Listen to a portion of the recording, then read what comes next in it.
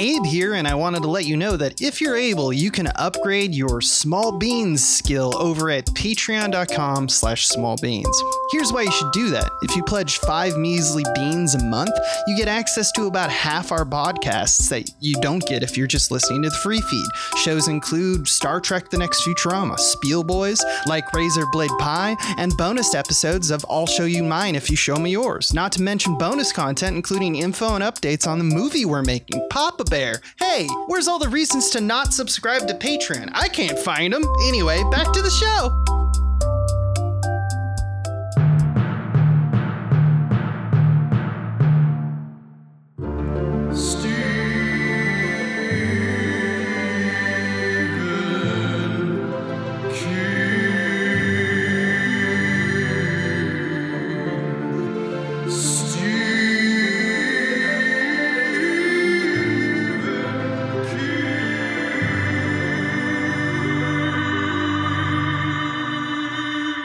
A simple bat, it munched a pup.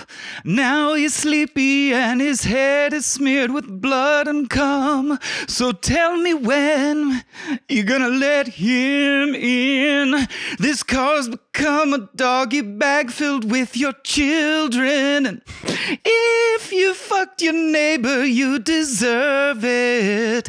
Tad, don't joke, you chode, you know that could just curb it. You're the toy in this kid's meal, you Kermit. Hun, why don't you go feed your son to Cujo? To feed your son to Cujo. Yes. Yeah. Kings of Kings. That was delightful. It was pitchy dog. But we got it out. I just wanted it to be close enough that people go, I know what song that's supposed to be. That's the goal. The big hope. You know, I thought it was beautiful. I think Cujo it is he's just trying to find a little treat, you know? That's all he's doing in his brain. He's just trying to have a little good time. Yeah, dude. Well, I'll drop so Abe Epperson there, Michael Swaim here, Kings of King all around you, Cox around. And we're here to talk about Cujo today. We talk about anything adapted from the works of Stephen King. And usually I would save this for a later portion, but I think it makes sense based on what Abe just said. And it's like encapsulated itself. Man, I read the book as a kid. I barely remember it, but I do remember that at least from the beginning, like the getting the rabies part is from the dog's point of view. And all I can say is, if you are the kind who inhabits the animal's point of view, it's much sadder. If it's just Jaws, if the dog is not a human equation part to you, like you don't care that he has rabies, he's just Jaws. It's pretty much like, will they survive or won't they? Don't breathe, like with even less of a twist, just a hook of a premise. If you think about the dog's point of view at all, or if you own a dog, it's way sadder to me. You're like, oh, and the dog, like he doesn't want to be doing this. He wants scared his little treats. And terrified, and his brain is God. That's because then you get the layer of what is it like to lose your mind, right? Yeah, exactly. Which is spooky. I immediately thought when I was watching it, I like stopped, I paused the movie, and in my head I was just thinking about like, to have rabies, like to me, like to have rabies, to suddenly just be like, I want to do this, and everything inside me is saying do this one thing. It's pretty close to zombie mode. Yeah. It's like I want to hear the narrations of the dog where he's just like, and then I was going to do that. Just voiceover Cujo that's all I'm really saying. Sure. I want Brad Neely to do an audiobook read along of Cujo's thoughts. These impossible fuckers. These fuckers locked in their kitty car. I foamed once more. The wine Most talks. people will not know what we're referencing. If you are a comedy and a Harry Potter fan, or hate Harry Potter and love comedy, fine. Yeah. Check out Wizard People, dear readers. We digress. Let's get into format. How do we do that, Abe? This is our first segment where we basically give a synopsis of the movie. It's called Under the Dome. Our best guess puts the dome at 20,000 10,000 feet, sir. Did he just call it a dome? You think we might be stuck in here a while? Speaking of losing your mind, factoid that I think should color the entire episode. Stephen King has multiple times said, although he didn't say it around the press at the time, he said it years later. So maybe it's a story that his own mind concocted. We all of us tell our tales. But his current going story is that he was so deep in his alcoholism while he wrote Cujo that it's the one book that he doesn't remember writing a whit of it. It was all during blackouts. He's just like, he's just like, yeah, yeah, fucking that. I wrote that. Cool. Yeah. I read a lot, dude. In fact, since you mentioned it, the original novel, which I have read neither of these novels, but it's apparently for the King Heads, a sequel of sorts for the Dead Zone. If you remember Dead Zone, the main character, Frank Dodd, spoilers, was killed. And he becomes kind of a boogeyman in Castle Rock. And it's the foundation, one of the first itemized kind of canons that we actually see in the Stephen verse. Yes. Because and more than less than a sequel, I'd say it's more of him building his shared universe canon thing. Yeah. Right. So more on that later if we care to speak about it. Sure. But I could I'll at least launch the synopsis because it's, man, you don't get more straightforward. It is novel length, but it's intentionally simple and powerful and trying to be like Jaws, if Jaws was a dog, right? But even a weak person can usually survive a dog, most dog situations. Not always, but you got to stack the deck a little in the dog's favor. Mm-hmm. So this movie starts with the dog, Cujo, played by a St. Bernard in the film version. Multiple St. Bernards, of course, but I mean, that's the breed that you should imagine in your mind's eye. And in fact, from its POV, as it wanders around a field, it chases a rabbit into a little cave where it gets its snoot bit by a bat, and you infer that it gets rabies. Well, it says, the dog turns to camera and says, to have rabies. Rabies! He says, Jordy, what is it like to lose your mind? And you go, dude, there's no Jordy here. That dog's crazy. That dog's fucking lost his mind. So there's just the boiling pot, like you're aware this dog has rabies, and then way more than I remember or thought. You don't worry about that for a while. So we set up all this human drama before the dog actually snaps, although you see it getting sicker and sicker. I think it's like 45 minutes before Cujo actually goes full on Cujo. Of a straight 90-minute movie, we meet Tad. Daniel, I think is his real name. He's a little kid. He's scared of the dark and monsters in his closet. A common King trope.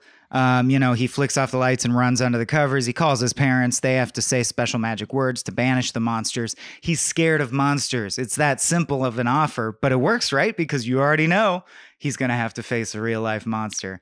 And you get the feeling... Yeah. And you get the feeling that it's a happy family, one that covers its, all categories of Americana check is all I'm saying. Like many sitcom dads in this era, this is not a sitcom, but still, dad writes jingles for commercials and shit like that. I'm thinking City Slickers, etc. Yeah, exactly. It was a popular thing at the time, like baking for a female protag was at certain times. Anyway, dad writes... he designs full designs. And I shouldn't belittle. He does a whole campaign with like the professor who tastes cereal and tests it and says it's good, right? And it's like the Ronald McDonald, and it's doing very well. And it's what the family relies on is his work with this ad campaign. He seems like a decent dad. Mom and dad seem like they get along fairly well. But then you start to pick up on little tension, and you notice that there's this very swarthy, bearded neighbor who comes around a lot named Roger. And that he and the wife sort of have lingering glances. Steve is his name. Oh, Sorry. Steve. I don't know why. I guess I'm thinking of your dad, the famous Lothario Roger. It's based on my dad. Who is played by Christopher Stone, which will become important later. Know. Yeah. Okay. And then you see that he plays tennis with him, and he works as a carpenter and does odd jobs for them and shit, and works on his projects, and is clearly fucking his wife is where I'm going with that. Yeah. And then we cut to confirm him blasting a note on the trombone to symbolize, hey, I just fucked your wife wherever you are, dude. It's great. Fucked her. I do love, there's this one little bit that, like, the first scene before we even understand that they're fucking and there's an affair, that there's a previous shot where Dee Wallace, who is Donna, the wife of Vic, and mother. The wife and mother, is like overcompensating and very cold to the Christopher Stone character. Like, she's doing this in order to be obvious to keep Vic, like not wise to scent. Like, I don't like your friend Steve. Like, he sucks. He's I think shitty. you do protest too much. Yeah. Yeah. But in fact, he is indeed a Roger, as you said. He Rogers her. The local mailman tells Dad where he can get a deal on some car work. And that's how he ends up at Joe Camber's farm, where he and Donna go. Donna runs into Lady Camber out back, and we see that she's a little shy, but not really weird. She's polite enough, and she sees the dog. It looks menacing at first, but they assure them it likes kids, and he pets the dog. Everything seems fine, and it's like reverse horror where you're like, oh, everything's fine. I love there's this moment with Vic where he goes, like, he's contemplating if it's like, is it fine, like staring at Cujo, is it fine if I leave my family with this dog? With a large dog. And then he goes, it's all right. Yeah, it's all right. He literally says that line. It feels like an Arrested Development moment or something. Tracking the rabies, we just see that Donna notices that Cujo has a little bite on his nose that's like putrefying, but he's not acting weird yet. In bed that night, Dad seems suspicious. Mom assures him our marriage is super good. You have nothing to worry about at all. I'm not fucking guys, for sure. Can me that trombone, please, honey. Before I go to bed, I have to blast it. You hear another one in the distance. What does that mean? Nothing. He wakes up to find that the cereal he created, the professor character for, that whole family of cereals is being recalled because of an internal hemorrhaging scare, like the Simpsons episode with the jagged metal Crustio. But it's not true. Their formula had way too much red food coloring in all of their cereals, so kids are shitting red. And parents are not buying it, and they're canceling the professor because of this. It's like an odd chain of events, but whatever. It's surprisingly complex for what it is. Yeah. Like, I don't know why it needs to be this specific. It's like a drunk guy over specifying a story. No, dude. This guy works. You don't understand. He works it. He made the professor. Let me tell you about the professor test cereal, dude. Like, he wasn't shitting blood. It was just red dye. Okay. Yeah. Calm down. And then wife goes to Steve, who's like, are we boning or what? And she's like, no, I came to tell you it's over. We find out Steve's not cool, right? He's pretty physical and aggressive about pleading with her. Dad spots them angrily arguing out in the street, and Steve is like grabbing her and has his shirt off. So he can put two and two together. And he doesn't say anything, but you get a few scenes where he just understands that his wife is fucking Steve. Mom picks Tad up at school. He has a head wound from a swing hit, and they establish this thing that he says although it never pays off, so I don't know why I bother bringing it up. Overdone with gone. Didn't you think he'd say that to Cujo at some point? He never does. Anyway. Never. There's no puns in this movie, which would made it much better. There were rhyming scenes in that way. Yeah, which is more of a modern thing, but anyway. He gets home. I thought Dad would confront her immediately, but he's just kind of like cold and standoffish. He sends the kid inside, so I thought so they could talk, but they don't. They're just like cold.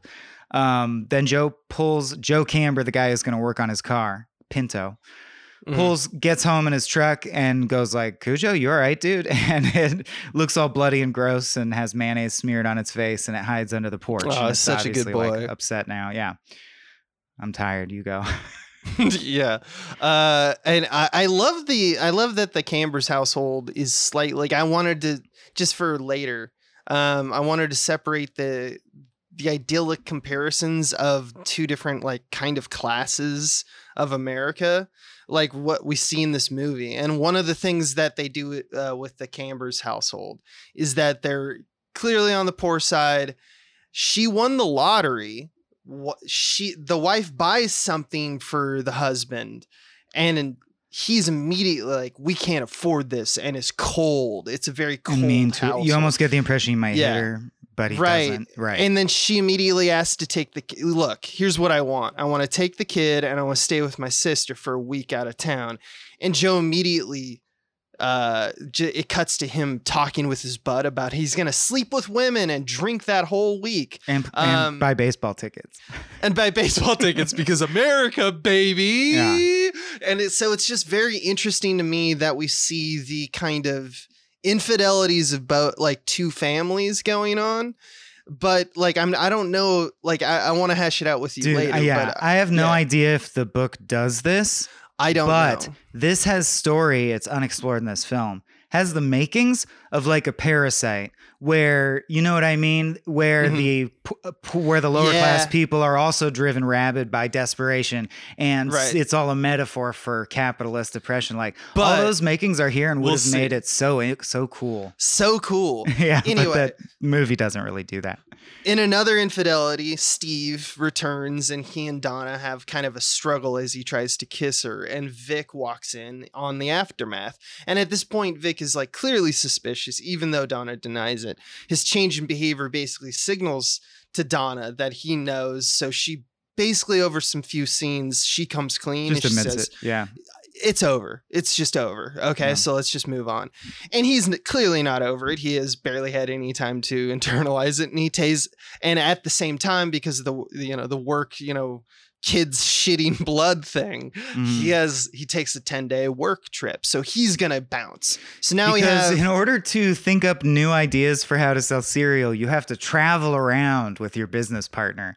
You know, Abe, how when we write when we break stories, we travel all around the country. Swain. Let's just fucking jockey it out on some late nights where we drink coffee and talk and chat about the problem. You know who's not there? Our fucking kids and wives. Our kids and wives aren't there for sure. Yeah. It's very funny. So we see this kind of comedy of errors forming where it's just like everybody is leaving except the principal players who are like Cujo'd. And of course, if you know the premise, you're like, all right, how are they going to maneuver this kid? This kid's going to be maneuvered to this dog, and all the protective layers will be coincidentally stripped away, right? Unprotected kid with rabid dog. It does have that vibe. Like this the movie is kind of like the orchestra tuning up for the first 45 minutes. It's a little Final Destination with rabies. Yeah, exactly. So back at the Cambers property, Cujo basically at this point has turned rabid and starts growling at the Cambers boy. I forget his name. Brett, maybe? Joe's kid, Brett. Yeah. Yeah. It takes 45 minutes, I think I mentioned, for Cujo to like attack anyone in this movie. He does not attack this kid. No, he just kind of, we're showing the slow roll of like, it takes about 4 days for him to really get fucked up. And by that point he gets really fucked up. So we get more scenes with basically 45 minutes in the movie. He does attack Joe's alcoholic neighbor, the guy he was talking about baseball with, and Cujo just rips his throat out. There's a few shots that they kind of grapple. That must have just been so fun to shoot on set. Yeah. Just roughhousing with the dog. It's clear he probably has just like peanut butter on his neck or something. So yeah, he's done. And we kind of ellipse time a little bit, and Joe finds his neighbor's dead body like a bit later, like maybe later that day. And surprise double attack. Cujo's still there, takes his next victim, which is the Joe Cambers, the mechanic. Yeah. And this time it's done in an ellipse cut, literally, where they cut right out of Cujo jumps at him from the darkness, which this film does several times. Then back at the Cambers house, Donna and Tad have kind of arrived, and they mentioned there's a new car issue. It's like a very greasy and bloody Cujo tries to basically attack them through the window. And when you know it, the problem that they brought the car over to fix gives up the ghost just as they pull to a stop in front of Joe's house. So that we have our premise now.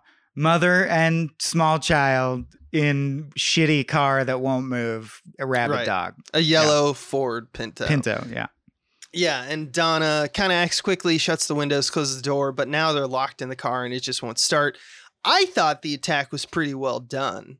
like with the crying of the kid, the honking of the horn, D. Wallace like is screaming, and this just very angry dog from all shots. So it's angry. It's very terrifying. Someone get this. Whose dog is this? So Donna and Tad like stay the night in the car, and the Camber's phone we hear ringing and ringing and ringing. So we know that people outside are looking for them, but eventually it's got to be like, it's now a movie that's about the next 48 hours. Right. You know? Of course. Yeah.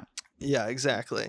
So there's a bit about like, oh, we'll just wait for the postman. And I love that they cut to an almost like overly efficient scene where immediately after that it shows like cut to the post office. And then it's and just the guy's like, I got to deliver a thing out to the old Camber place. And he goes, I'm going over there. I'll take it for you. But I'm going 8 hours from now. Like, I'm not going now. That's fine. Like, that's great, dude. End of and scene. also you don't have to do this until further notice. You can just do it tomorrow. Yeah, exactly. Maybe I won't. So after some time, D. Wallace tries to get out of the car to find like a weapon. She sees bat. Baseball bat. Yeah. And I love that the dog is sneaky in this scene where he's like hiding behind the car. He knew to hide from her. Multiple times.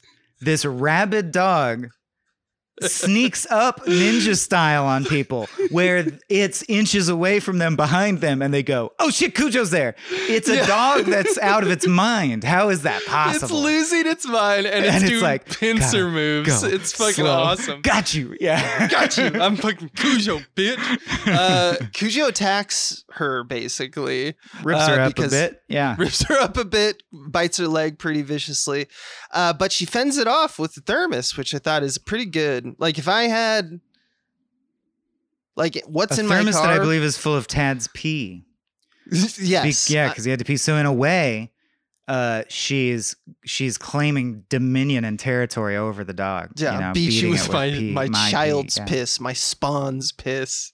There's probably some black magic going on. Mm-hmm. At this point, we see that like it's 2 days of not answering the phone. Which is also long enough for Dad to bail on the ad campaign, tell his dude, I care more about my family than I care about this. I'm gonna so head now home. You have a reverse ticking clock where you're like, oh, he's got to get there fast. I hope he gets there, right? Is the man gonna arrive? Yeah. It's also another thing that's we'll get happening into in it. 1983. So then we add a double ticking clock. So there's 2 reverse ticking clocks. Maybe Tad could show up and the dog has to die eventually of rabies. The other ticking clocks, though, are thirst, dog attack, and now they never even say if it's allergies or asthma. I don't know exactly. Panic attacks. I'm going to guess something asthma related, given King's history of using that as a trope in his stuff. But the point is, Tad chokes sometimes. He has a seizure from heat stroke. Okay. And that just happens, I think, to the body. So he starts choking more and more, and you got to sort of give him, breathe into him a bit and get him going. But the point is, like, we don't know how long Tad can survive the combination of heat and no water and whatever's going on with his lungs. Dad gets home. He sees that, we see Steve, who I call Roger all through my notes for some reason, comes by to what? Try to rape her again? Like, why is he there? Yeah, but when she's not there, and I guess there's there could be a symbolic rabies theme here, but it's not explored.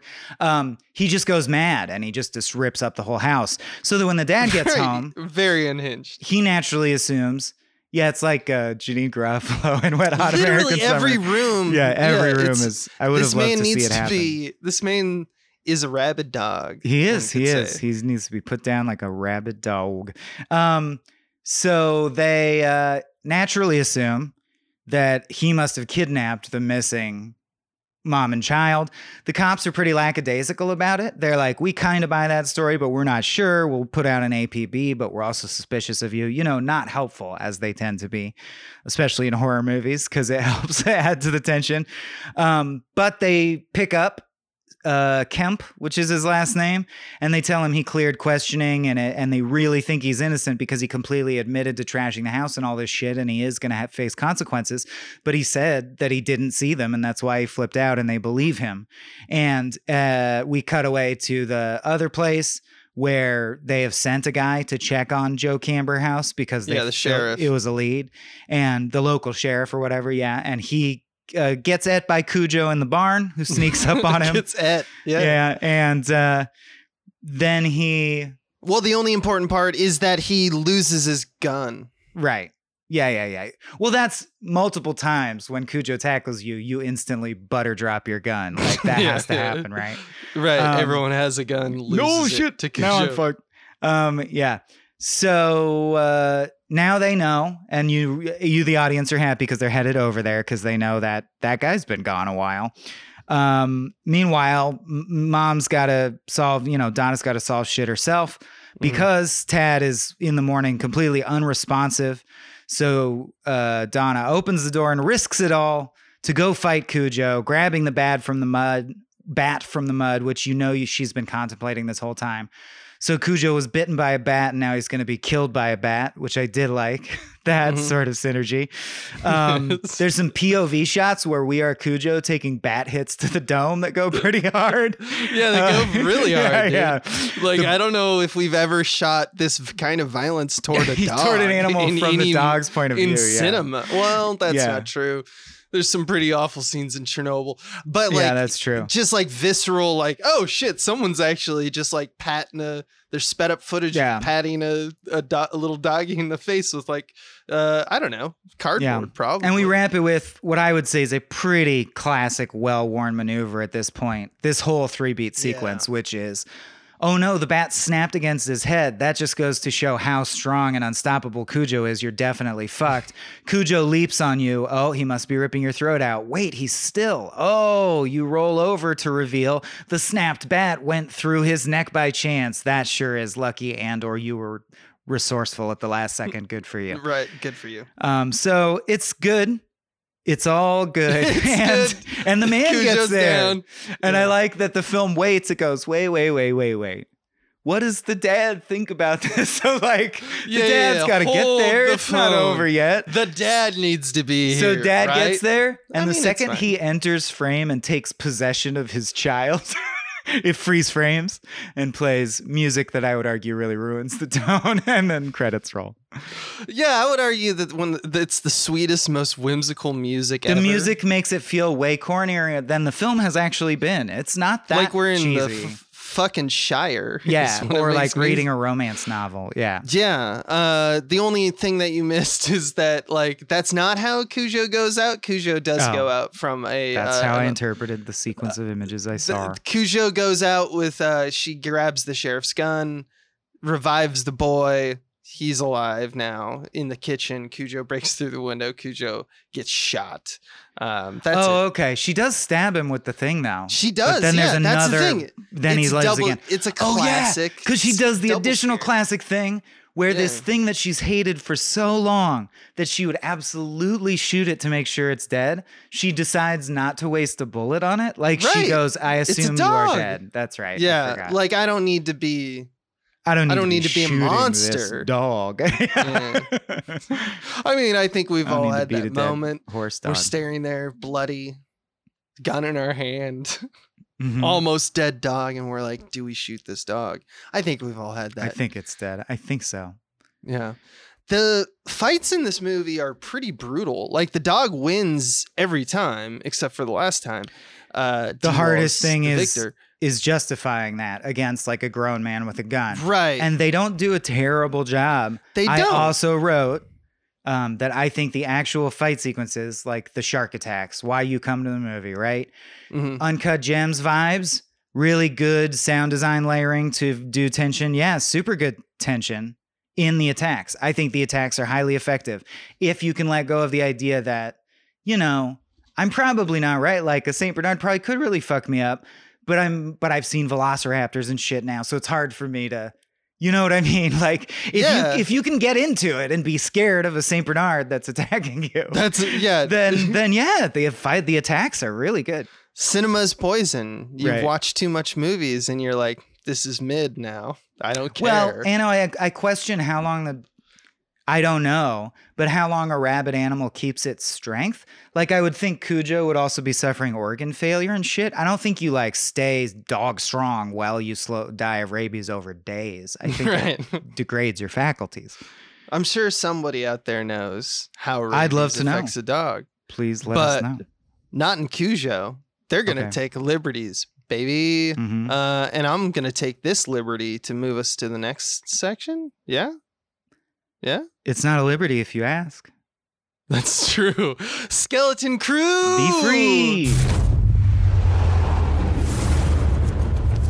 Something in the mist! Shut the doors! Shut the doors! Here's where we're going to talk about the creative team and any interesting behind the scenes trivia that like come up. Yeah, I got a bit actually.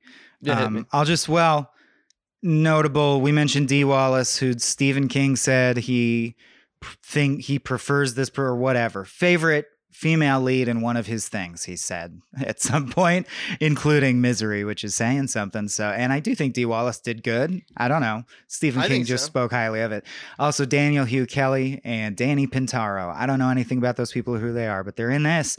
And then the screenplay was written by King in collaboration with two others, Don Carlos Dunaway, Barbara Turner, and it was directed by Louis Teague. Now, all these people did not ring huge bells for me. The only thing that did is the director of photography, Jan de Bont. Ding, ding, ding, ding, baby. We're talking Speed, Twister, Minority Report. That guy. Yeah. Also the DP at this time, and he went on to make Die Hard, I believe. Die Hard? Yeah, I think Jan de Bont. If I could take a liberty with facts. Take a liberty with Die Hard. The only thing I'll mention that Louis Teague has signed up for the King crew because he also did Cat's Eye.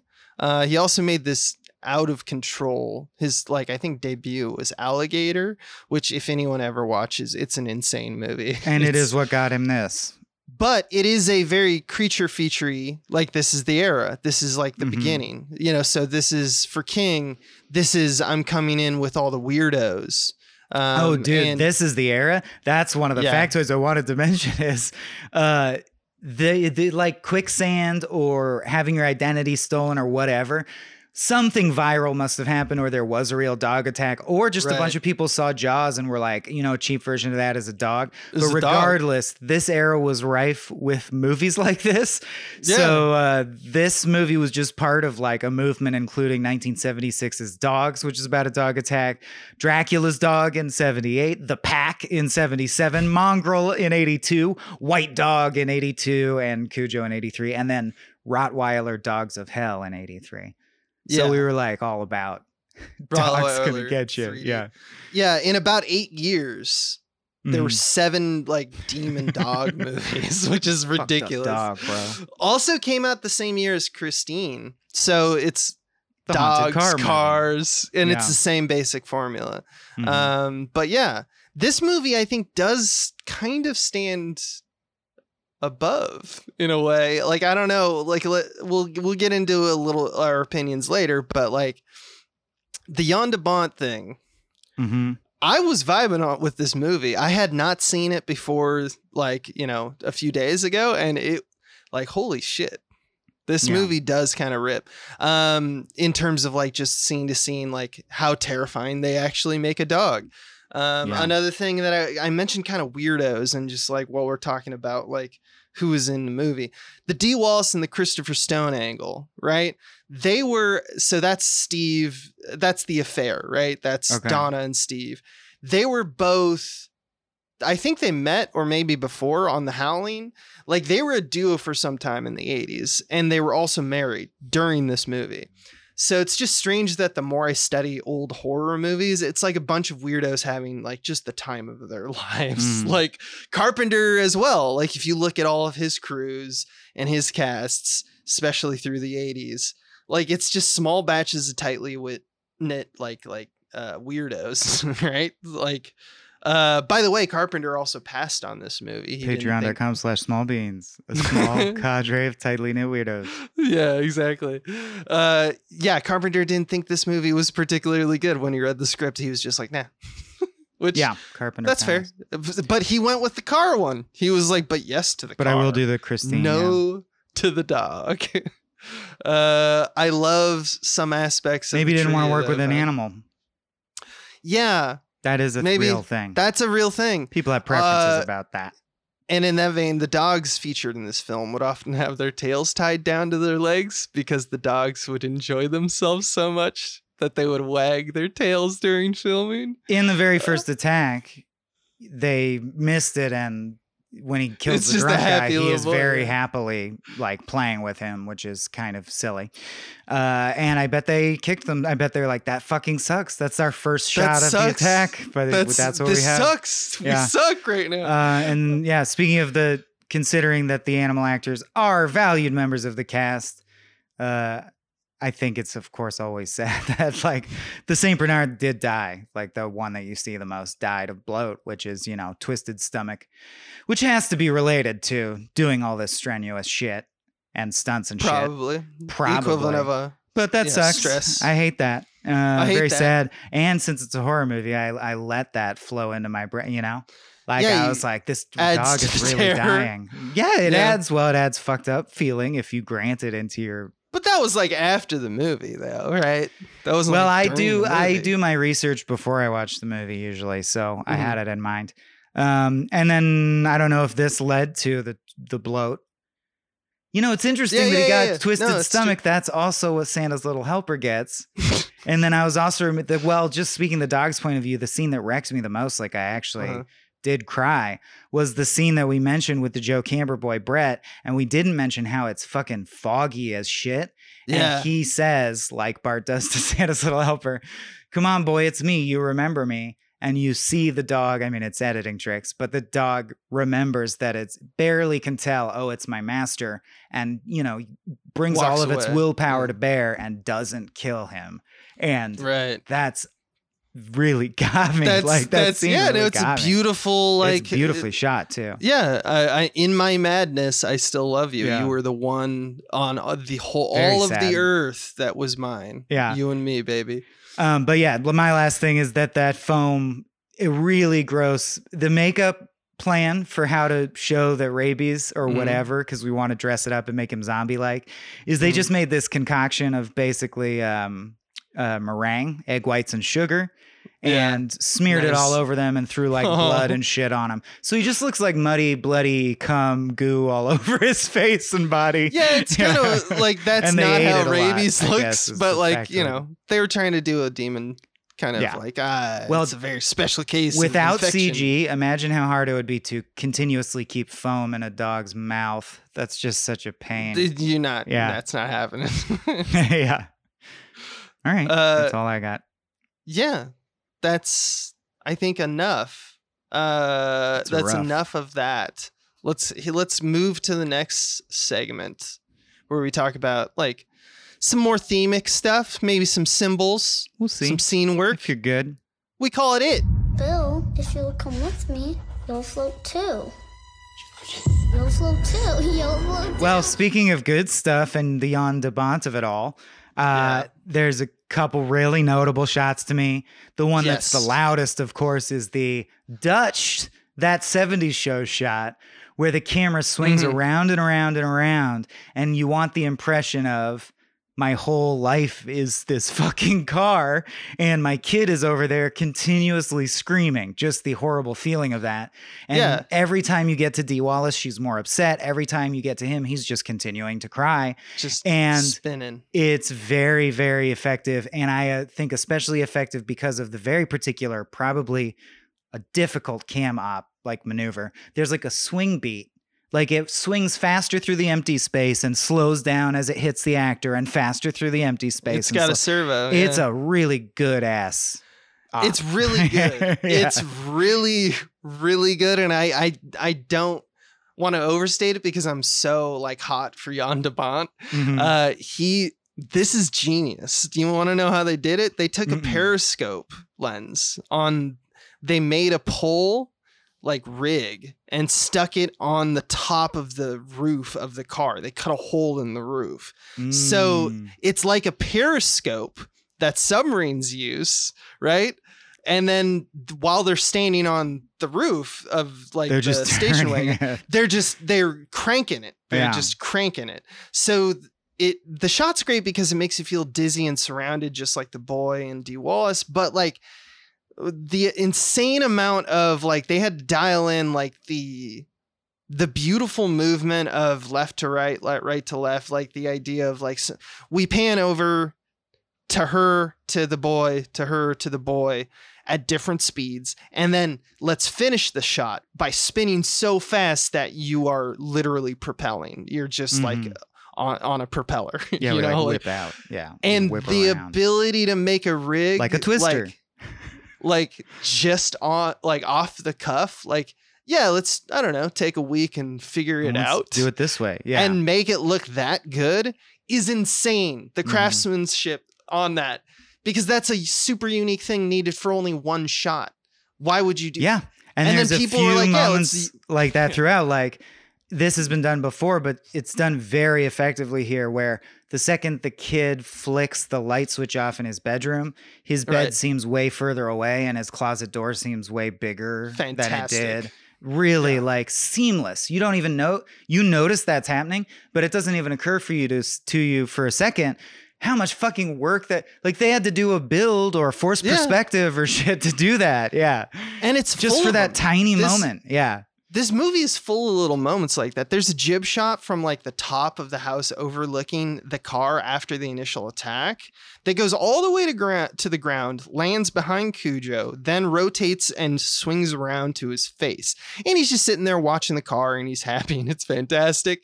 But it's just like that is not only a smart shot because it sets up the geography and kind of gives you this haunting calm of like everything is now motionless, kind of like you mentioned Jaws, like the ocean returns to its ebb and flow. You're like, there's no more violence. But it's also like, that is an insanely difficult technical shot to pull off. You're taking a wide angle lens, taking it from like, I don't know, maybe 40, 50 feet up, and then dropping it down while you're moving over to a dog, continue moving, and then rotate around the dog, which is a tight little move. So like, imagine the jib that you're on. And it's just like, and the animal trainer's making sure the dog doesn't get spooked by the movement. Like, so many people who worked so hard, right? And it turns into a close up, and he's covered with like applesauce or the meringue, you know, whatever. I swear to God, dude, they get all the grips over, and they do just the circle jerk on the dog, and then they're like, take up. Jesus Christ. And also some of the handheld stuff is great. I think there's one shot in particular that is like the voyeur camera that we see when like Joe arrives at his home, and he's gonna get attacked by Cujo. It's like the second kill, and it's just like it follows him, and it does feel like Die Hard. I don't know. That's just a note I wrote down. I was just like, you feel the voyeur camera that is Die Hard, which is this roving kind of handheld. And I love handheld. Handheld is great. It's an art form entirely in itself. Jan de Bont is one of the best. He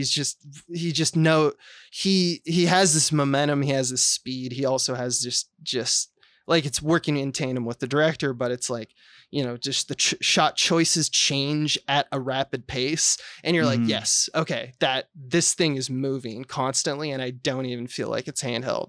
And it's like, now that would just be done with Steadicam and it would look very polished and fine. But Jan de Bont, man, in this era, fucking in his prime. Anyway, that's enough camera stuff. Well, the last visual that really stuck with me that I'll throw out on the episode is just the last kill. The sheriff, the way they handle his death, and I'll say the most effective beats for this movie for me were less like Jaws. Oh my God, it's biting him. Like not always a jump scare, but even the dread of death, but it's on an action level. I had shades of like Hereditary and Funny Games and shit. Like you don't have to go there. It's not trying to be super fucked up, but like I said, if you grant that the dog is alive and experiencing these events, that makes it extra sad. If you grant that the real dog died, that adds a meta dimension to it. But also, there's things there are a few choices that I think support that sort of darkness angle. And I think the most striking one is the way they shoot that cop's death is that he slowly dies in a like medium wide, really staticky, looking near camera, looking shocked. Like really surprised that this is that really a dog bit my tummy up, and that's how I'm dying. It's like my stomach, my guts are in my hands, and it's like fuck. Okay, just did not expect the day to go this way, and it's great. Yeah, that brutality, but they were like, And similarly, just a primal thing that always gets me. Like, see, Bone Tomahawk, for a good example, is when the person who's like scared or sad is pleading, or like Miller's Crossing is another good example. Mhm. So the Tad at the beginning, when he's scared of monsters, I have a short story that starts with an inner monologue very similar, is just crying in the dark, lays awake all night. This is Right. after his parents told him the monsters are gone. Going, please, please, please, please. That's so sad to me. Like a little kid staying awake all night feeling that way. Very sad. Yeah, I remember when you pitched to me, because you remember I did like that short for this is a deep cut for Those Aren't Muskets Heads and such, but like I made a short called Hole, and Swaim wrote it, and I just thought you won me over with a single pitch that was in the same vein of this very thing, which was just like, what if like, you know what is one of the most fucked up things I can think of? What's the saddest thing, Liabot? And it's just like, kid having to bury his father kind of idea. Right, yeah. And I was just like, damn, that's a banger right there. You know, like you could do that short film. And so like, yeah, it's definitely, I love the little moments that this movie does too, because while like just the D. Wallace, when like Tad, Daniel, whatever his name is, the actor, but Tad is crying for daddy constantly. And then D. Wallace is like, all right, I'll get your daddy. Yeah, but the movie like, twists the knife in good ways. Like he likes the Yeah. dad more, you know, but the dad leaves and he's left with the mom. And the dad is the one that he believes can magically ward away monsters, not the mom. Now, all of the shit you could say is, all right, we like why would he keep shitting on the mom? But if you consider it, I mean, if you give them the benefit of the doubt and go, well, because she's the hero, we're trying to shit on her and twist the knife because it's a horror, I think it's effective in that way. You really like, she's fucked, man. This sucks. It's like, it's almost the kind of horror where I could understand why some people wouldn't like this subgenre of horror. Misery horror, where the imagination, you're just like, it would be so awful to be in that. It's just misery. God, yeah. that's just awful. That's just awful. Like I always think of those, you know, there's those fly traps that are a bag that has a goo inside the bottom that smells like shit. Just like, So we had a really bad fly situation at a house, and we put that up, and it just sat on the balcony, and I would watch, and it's the closest thing I can imagine to what hell would be. That would be hell. There were That is so many hell. flies, dead and alive, that they formed like a soil that was a mulch of just dead flies. And within it, there were flies like being born, fighting to live, going like, why the fuck am I in this bag? Dying, being eaten by other flies and dying and giving birth. Like it was just like the whole fly life cycle in this tiny shit bag. This movie made me recall that memory, and I think that's to its credit since it's a horror movie. You're like the Carl Sagan of shitbags. Yeah, it smells like shit. It just smells like shit. And I did want to point out, because you mentioned they were like, why is this movie shitting on the mom all the time? At the time, I was reading that publicly she's talked about this scene. D. Wall's talking about like being angry at the kid and like being kind of resentful and stuff like that. And parents wrote to her, and she responded and talked about this in an interview. So, you know, take it for whatever it is, but just like saying like only parents understand, and you nailed it. It's kind of like The Last of Us. Yeah. Where it seemed to skew that parents were like, I totally understand dooming the world for my child. And people who haven't had kids largely skewed, I get it, you love your kid, but you wouldn't doom the world for them. You know, parents are like, if you had one, you would, though, because it's just a feeling. As a non-parent, I get both sides, but I do understand. I see that both could be possible for different people, you know? I can totally see as a very human element, the frustration in a moment, yet trying to protect them at the same time. I can see that being like. But a human mind's totally capable of sacrificing their child for greater purpose. Look at Isaac and Abraham or whatever. Yeah. I want to talk about how overall, to me, and I'm sure you agree, I hope you agree. This is my thought on you. I think this movie more or less is missing the mark. I don't think they're connecting. Like they have two subplots simultaneous. It almost seems like a slam dunk that they're going to thematically connect the two. And I don't think they're connecting the adultery subplot and the dog attack ultimately. I think that if I can think of anything the dog represents, I don't know what I can't think of what the dog represents. It's not. And I think we would be doing it a disservice to just make up conspiracy theories. It's just supposed to be, what if Jaws was a dog? And you can tell that that's all it is. And in a lot of cases, that is okay, but it's almost like cooking a dish. If you're only going to present 2 ingredients, they have to be absolutely perfect. And it's not absolutely perfect. So let's talk about what throws it off. And I'm saying one way, which we mentioned, they could have solved it is more ingredients. Like, with the modern sensibility, having seen stuff like Nope and whatever, we're like, or Parasite, we can say things like, we'll make the dog mean something and tie it all together as like an essayist. Horror wasn't that. That's but horror wasn't invention. that at this time. Yeah. So you don't. Right. So it's totally obvious to me why they didn't do that. In fact, it probably wouldn't have, that would have made it flop. It's not the kind of thing that like we need to build intellectually towards that. They're being just like, popular. get to the, but I'm like, it's also though, like if we're get to the dog attack, if that's the goal, then why'd you spend 45 minutes of this subplot about 2 random people I don't know? And maybe it's loyalty to the book. And maybe you do need that to fluff it up because it really should just be a short story, a dog attacking a woman in a car. Like that could be a short story. My only argument is I do think if you're able to project yourself into the dog's mind, you're supposed to feel that dread of the rabies getting worse and worse continually. And I bet the book makes you feel that, but the movie can't. Really. I mean, it would have to spend a lot more effort than it does on making you sympathize with the dog. But yeah, instead, where it stumbles is it fills the time with a highly traditional, shallow feeling melodrama. Makes sense that Stephen King was just drunkenly getting some shit out. Like the human part, because it's a very clever, bankable hook and premise, and that's why he's Stephen King.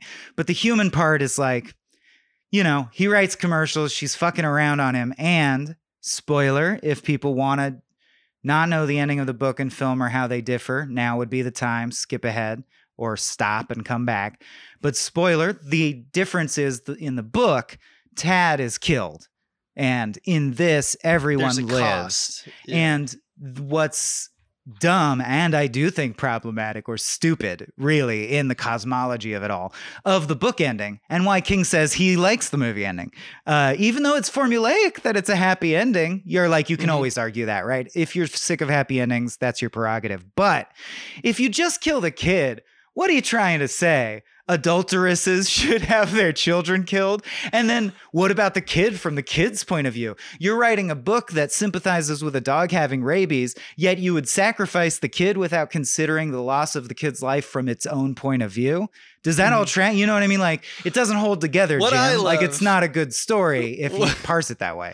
What I love is that, like, Stephen King is also like, I love that ending, Cujo. That's great. Totally works. Improvement on the book. Cut to 2006 or whatever. The Mist. I know. The Mist. And he goes, well, I had him shoot the child, and it turns out he didn't even have to. And he's like, I like that too. I like That's that good too. I like that too. It's like he's he so doesn't chill give a like fuck. that. Yeah. And Kubrick called him and tried to be all mysterious about The Shining. And then he saw it. And he's like, hey, I like that too. I mean, he's Stanley Kubrick. Fine. It's good, I didn't like how he talked to me. He's a dick. He was rude, but it was a movie. But it was a I good love movie. movies. Have you seen me in Night Riders? Yeah, it's almost like he's like, yeah, go and have your little fancy pictures. Go enjoy that, Stanley. Go.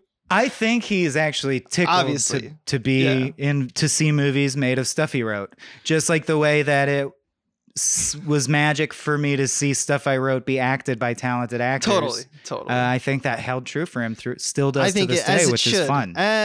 He's kept that inner child alive, at least that part. Yeah. I think we're just being facetious, but but he tends to be super into the movie adaptations with rare exception. Yeah, I do want to but sorry again, Stevie. I do think that there is something to be implicit in what he's writing. That in his probably drunken mind, like assembling parts that are still very much Kingisms. I think there's something implicit in, like, there is a statement about irresponsible people. Like, these people didn't take care of their dog. They could have recognized that he had rabies, but instead it rips apart a middle-class family, and that middle-class family isn't idyllic either. Like, I don't need a movie like this to have symbolic tastiness to have merit. Doesn't have but to. Could solve it with other things, but also it's just not fresh or like good enough when it's not doing the Jan de Bont party. Like the music by, I want to at least credit him, Charles Bernstein. At first I wrote, this score is pretty damn good. I'm actually into this score notably. Yeah. Then after a while, I'm like, you pushed it too far and you're not letting up. You're scoring stuff too tightly, like it's a Looney Tunes cartoon. Like when I take steps, the notes are in tandem. Like Charles, now you're ruining it, dude. You went too hard. And there's just a lot of stuff like that just seems like, I don't know, standard of the era. Not bad, but now it just feels like any late 80s, early 90s. You're movie. absolutely right. I think the problem was in format and the problem was at the time and just mimicking what everything was doing. But like, if you actually look at the notes and some of the like just tones that he's getting, especially early on, it's kind of like There Will Be Blood a little bit. I mean, it's not screechy and polyphonic as, you know, that the score, you mean? Yeah. Score, the Greenwood score is, and There Will Be Blood, but like it's aiming for the same purpose, trying to accomplish something that is like, yes, this is a beautiful moment that is also eerie. Why? Because I put music on it that made you feel like it was eerie. That's all. And you know, that's kind of cool. There's some good craft going on there. There's a lot of just generic King-isms, like the ad exec dad. I wrote down like just the concept of the city versus the rural. Like he's a city kind of folk, you know, even though that's entirely not true. They live in a rural community. But it's just interesting to me that like even at the beginning of his career, so King was reaching for that kind of Americana level. The concept of the friendly neighbor who's fucking your wife or, you know, you're getting fucked by. It's just this idea of a tightly knit community where there is a haphazard kind of relationships that are kind of being deconstructed right in front of us. Picket fences, blah, blah, blah. Yeah. I guess also it's important to place stuff in time and put the onus on it that time had. So I should correct myself. Not late 80s, early 90s, early 80s, 83. So even 83, earlier. Yeah. So, you know, it's proto in some ways.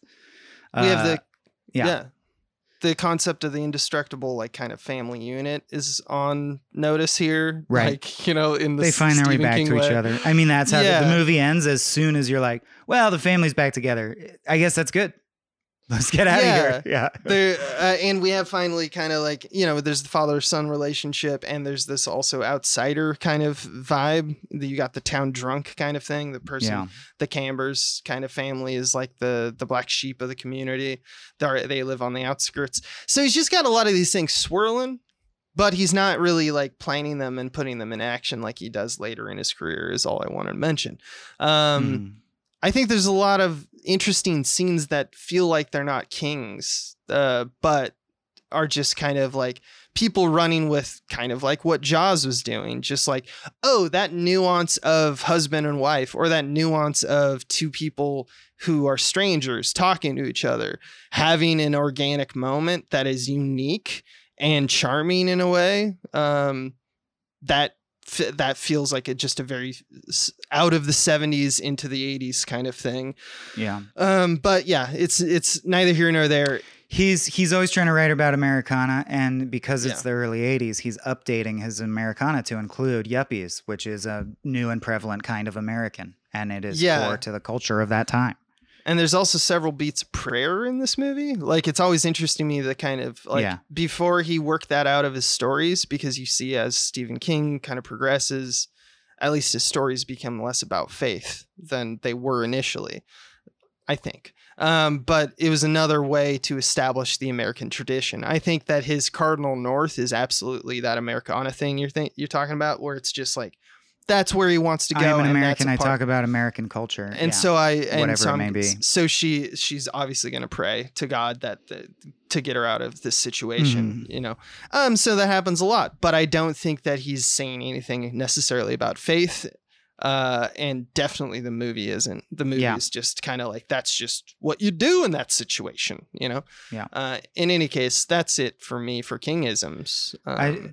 King-isms. I don't have King-isms, but I just think it's very funny that they're trapped in a Pinto So if you're aware of that comedy trope, I obviously expected the ending to be that the car violently explodes, killing the dog, like Jaws. Like Jaws.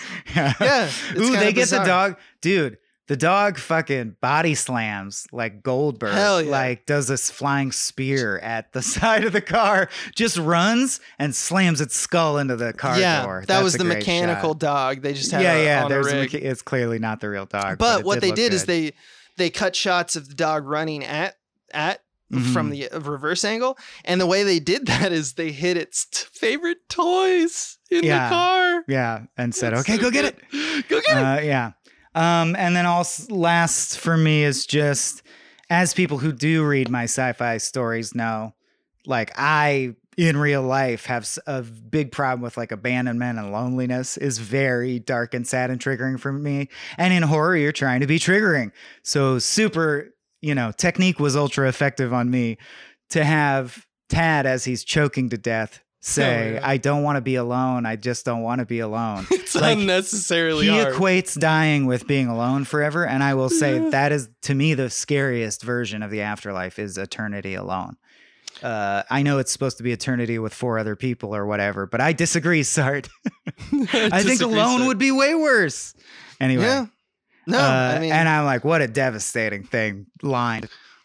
Leave it to Tad. Yeah. And with that kind of reminiscent thinking of death, we move to our next section. Yes. And it's called The Stand. Time to make your stand. The Stand. This is where we talk about Stand where it exists on the King Pantheon in our eyes. These are opinions of the Stand-theon. podcasters. We made a list of all the things that we covered. You get it. Where do you want to start? Top or bottom, Mike? Let's start at the bottom because of what I just said. Yeah. Yeah. Well, I'm realizing as I say that we won't necessarily agree on what half it even belongs in, because I do think this was a middle of the pack one. No pun intended. Mm-hmm. All right. So let's start at the bottom. Find out. Yeah. In this. The worst thing of all for me is Salem's Lot, 1979. Trey boring. Trey boring. Trey boring. To me, and we're at 25 at this point, by the way. Oh, sorry, We've done 25. You're right. Right, you are. Yep. 25. At 25, I have Michael Jackson's Ghosts. Ahee. I'm glad to hear Ah. you've stepped back from that bit with which you ended last episode, marring our stand list forever. My 24 is Michael Jackson's Ghosts. My 24 is Maximum Overdrive, and it's just because Stephen King called me, and he was just like, podcasts are not a laughing matter, and so I apologize for my jape. I see. Hey, Stevie, I put Maximum Overdrive at 23. 23 is The Mangler for me. 22, Green Mile. Dreamcatcher, man. 21, Dreamcatcher. Yeah, 21 to me is the Salem's Lot, which, this is to me, that rounds at the worst of the worst. I agree, but with the difference of adding Green Mile in there. Number 20, Children of the Corn. Just boring. Thinner. I didn't love it. 19, Desperation.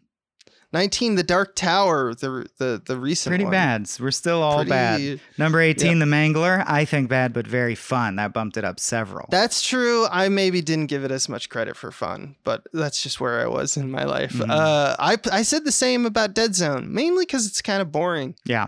Number 17 for me is the It TV series. It's good on paper. It's just not fun to watch. See, we always see, as I've always said, we see eye to eye on 17. 1990 is it for me. 17 will always be Ziploc. Number 16, Dead Zone. 16, Children of the Corn, for reasons I think you mentioned. 15, Thinner. Feels like mean in a way that's not that engaging. Yeah. 15 for me is Pet Cemetery, the 2019. Yeah. Still in the boring category. Pretty boring. I think it's offensive. 14, Running Man. 14, Christine, which, a lot of the Carpenter heads out there. Means dogs over car for you. And for me, number 13, Christine. So we both went dog over car. Bad move, Carpenter. Should have done the dog movie. People like dogs more than cars. Well, it's just how it was made. What's- 13. yeah. Desperation. I Mhm. like a lot of it, but it just feels so middle of the road and so Yeah. many wasted scenes. Speaking of middle of the road, Pet Cemetery. No, my 12 is Apt Pupil. Yeah, I placed that slightly higher because I put 12 Creep Show. Well, because you're super into Bryan Singer. You've always been a big Singer head and supporter. Creep Show. Damn bastard. I did, number 11's Dark Tower for me. 11 is where I put The Green Mile. I just love the Dark Tower concept. The movie's very rushed, as everyone says. Number Yes. 10, Pet Cemetery 2019. That's way too... I feel like that's got to be dropped. Yeah. As I And sit number with 10, I put At Pupil just Mhm. because, I don't know. I don't have to defend myself. No, it's you don't. about where Much like Michael Bryan put it. Singer. Now, I wonder if we will touch tips, because my number 9 is Cujo. I'm putting Cujo above it because I'm putting 1408 at 9. Wow. Okay. Well, Cujo's definitely better than Pet Cemetery 2019, which is a reason I know that's probably got to drop. Christine and Running Man seem too low now compared to Pet Cemetery to me. But anyway, I put Cujo there, and I want to say it was a tough call. I did compare it head to head with Christine. It's clearly better than Pet Cemetery, more engaging. I think it goes right below Creep Show because Creep Show is like competently made, but also zany fun. And that gives it the edge over Cujo. It's to like me. sketch, Yeah. horror sketch. Yeah. 3 No, extremes, but not as extreme. I mean, I love that format. It's a great So format. my number 8 is Creep Show. My number 8 is The Running Man, and I know we disagree on this. To me, that's the one that I'm like, kind of like your Creep Show. I'm like, this is just haphazard fun, an irresponsible film to make, but I enjoy the hell out of it. You know, there's a guy who sings opera. Yeah, and the tone's just electrocutes so you. different than the story. It's the so original out. or Yeah. book. Anyway, But I mean, yeah. it's just an Arnold vehicle, so it's beautiful. So 7, yeah. one that I think you don't give enough credit. 1408 goes so hard, and it's Cusack. Hey, I had it at, so you have it at 7. I have it at 9. 9 is my 1408. All right. But my 7 is Cujo. So like here we Wow. are, Here we kind of are. agreeing, right? Swapping our I give it, dogs and our the only hotels. reason I give it a slight bump is to me that the craftsmanship is on just a different Cool. level. Cool, bro. I love Jan de Cujo. Bont. Yeah, he's great. All right, so now we'll just wrap Finish this it out. shit out. Number 6, Yeah. Carrie. Carrie, 5, The Mist. The Mist, 4, Misery. Dr. Sleep, 3, Stand By Me. Misery, 2, Dr. Sleep. Stand By Me. 1, The Shining. The Shining still Yeah. the winner. It's just, you know, Winner and I still don't- champagne. chicken dinner. That's it for this. Cool. Next time we don't know yet because we haven't decided. Yeah. I'm trying not to be as self-pluggy at the ends because we're doing that start play thing now. But do you have any like sneaky clue Yeah. tips you want to dispense? I do want to say for people who are enjoyers of the Small Beans Network that this comes out at the end of July 2023. That's the Cujo episode for everybody. If you are on the Patreon, you're going to get things to look forward to. Is we're going to have Daniel O'Brien on a frame rate at the end of the week on Men in Black. DOB on MIB on SB. Woo! And then we got more episodes of Star Trek The Next Futurama for you. We got more Shooting Threes to conclude their new trilogy. They're closing it out with Lady Vengeance. We got direct-to-piece theater by Adam Ganzer about Escape from New York coming. There's so much to look forward to. And about half of the things that I just mentioned, yeah, you gotta do the Patreon in order to get to even listen to it. So enjoy the free feed, you freeloaders. No, we love you. That's We it. love you. That's all I wanted to mention. Spooky.